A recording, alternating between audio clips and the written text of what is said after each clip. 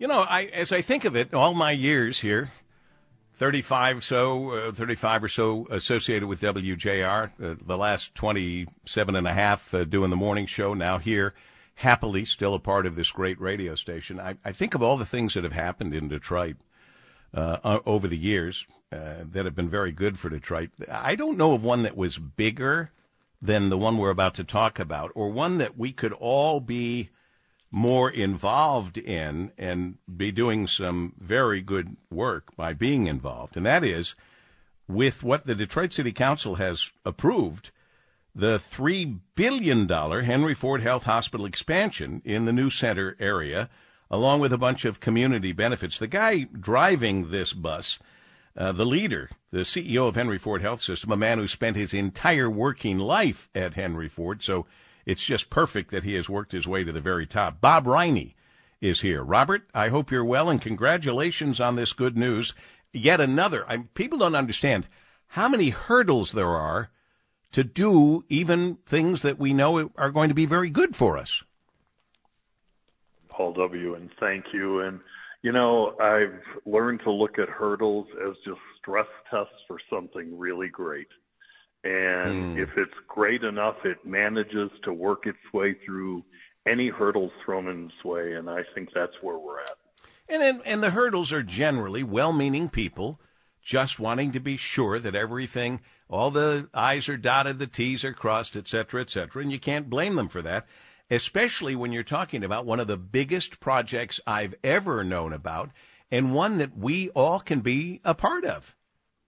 Yeah, I couldn't agree more. And while it's cumbersome to go through a lot of layers of process, we have learned a lot along the way that will make this transformational initiative even better. So I actually want to thank the neighborhood groups, and I want to thank the city council and all of the steps that we went through, because each and every one, while there's some requests that are something that just can't be done, the majority of the input that we got was coming from a great place of wanting this to do everything that we hope it will do for the city of Detroit and beyond, and some really good input. So I'm actually grateful. Well, you worked with the city council, you worked with Mayor Mike Duggan and his team, the neighborhood advisory committee, the Pistons, Arn Tellem, Michigan State University. I'm missing somebody, but Tom Gores, can't miss him. Certainly the Gilbert family. Yep, Gilbert Family Foundation. I mean, there's so many people involved with bringing this goodness to Detroit. Let me simplify it, because I've said this before to you, and in fact I've said it in groups of people. Detroit is a city that deserves to have a world-class hospital facility. Detroit is a city that is big enough that nobody should have to leave Detroit for the finest medical care in the world. And we know that people have gone to Cleveland, they've gone to Rochester, to the Mayo Clinic. These are all great places. But it's time for Detroit to stand alone and give all of us an equal opportunity. Not everybody can go to the Mayo Clinic. Not everybody can go to the Cleveland Clinic. But everybody can go to Henry Ford Health. And you will finally have the facility that matches up with the world-class doctors that you employ. You couldn't have said it better. And I've said our team members are just so exceptional that they deserve a contemporary facility in which to practice their trade. And of course, our community deserves an emergency room that's actually sized for the number of people that we serve, and private patient rooms. And the city deserves all the multiplier economic impact that the partnership of this with the Pistons and with Michigan State and with the Shirley Ryan Ability Lab and the Gilbert Family Foundation, this is creating something that I hope will be an economic tsunami for the city and really spill over into hotels, additional housing beyond what we've gotten, green space, connectivity, and most important, community health.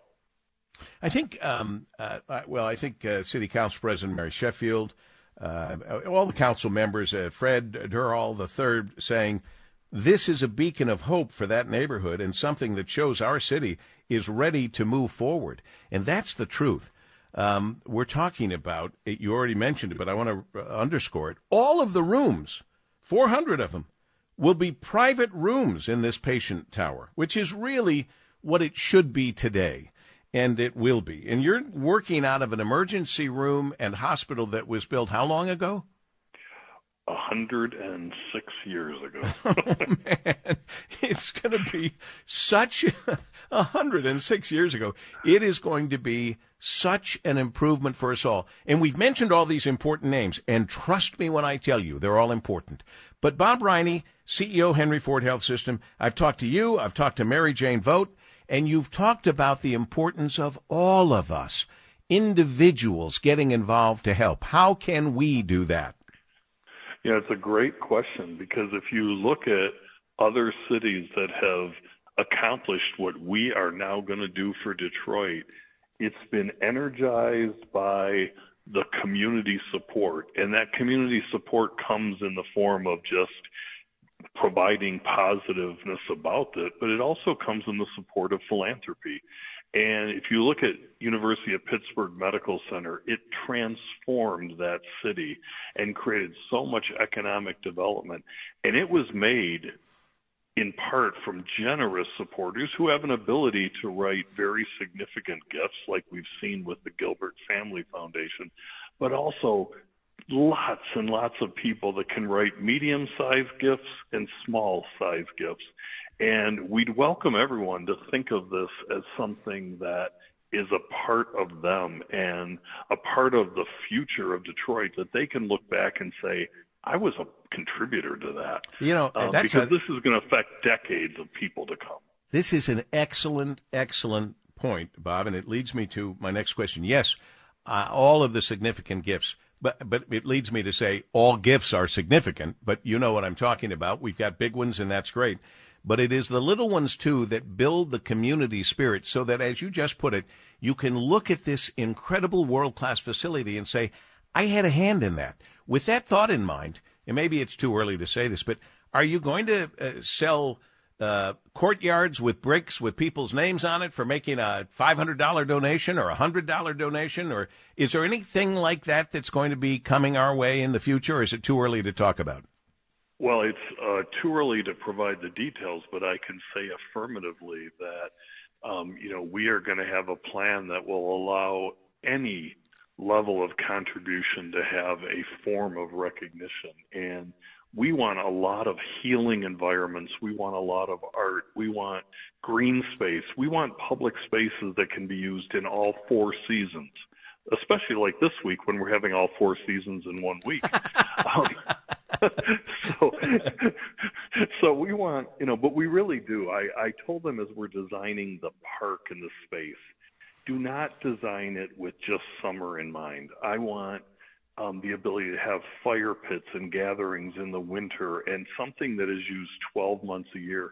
There'll be opportunities for naming rights and support of all of this, as well as obviously our clinical programs and the research that goes to create innovation and breakthroughs.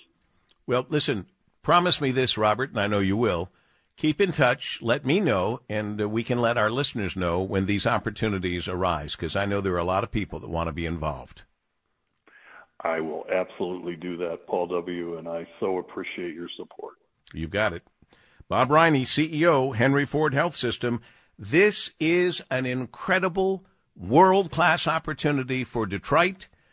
We deserve to be able to get whatever medical services we need in the newest and best facility in the world. And that's what we're going to have with Henry Ford Health and this $3 billion hospital expansion in the new center. No more leaving town to get the best medical services. We already have the doctors. We just need the facility, and we're on our way. As we continue in focus with Paul W. Smith at WJR.